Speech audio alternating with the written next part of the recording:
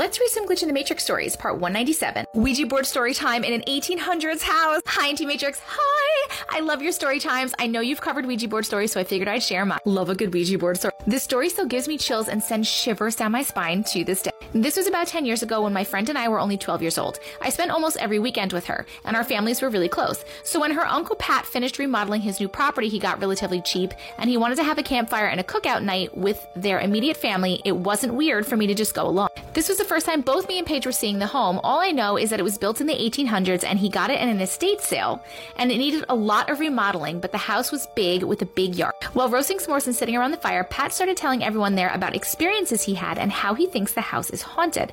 He explained how when he was taking a break in the kitchen, he heard something drop, and he went in to see all of his tools scattered across the floor. And when he was painting, the roller disappeared 3 separate times, and he had to buy new ones. Almost like someone did not want him remodeling the house. We ended up having so much fun that day, and she asked her uncle if we could stay the night, and he said yes. Paige's uncle ended up going to bed, and we were in the guest bedroom, and he had tons of board games. We played Uno for a while, and then we noticed a Ouija board. Don't do it! We connected to a spirit almost instantly, and when we asked who it was, the board spelled out doctor.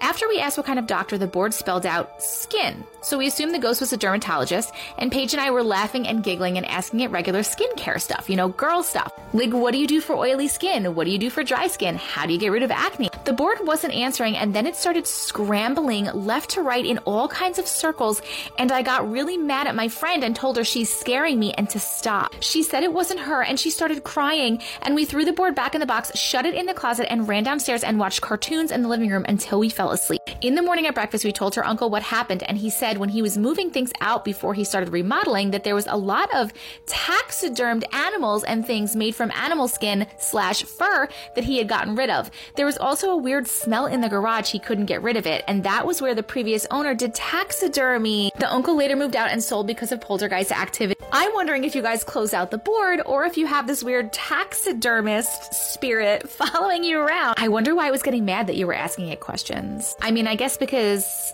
everything that comes through a Ouija board is evil, right? Is that not right? Maybe it's just because I hear only evil stuff. I don't know. Short Cast Club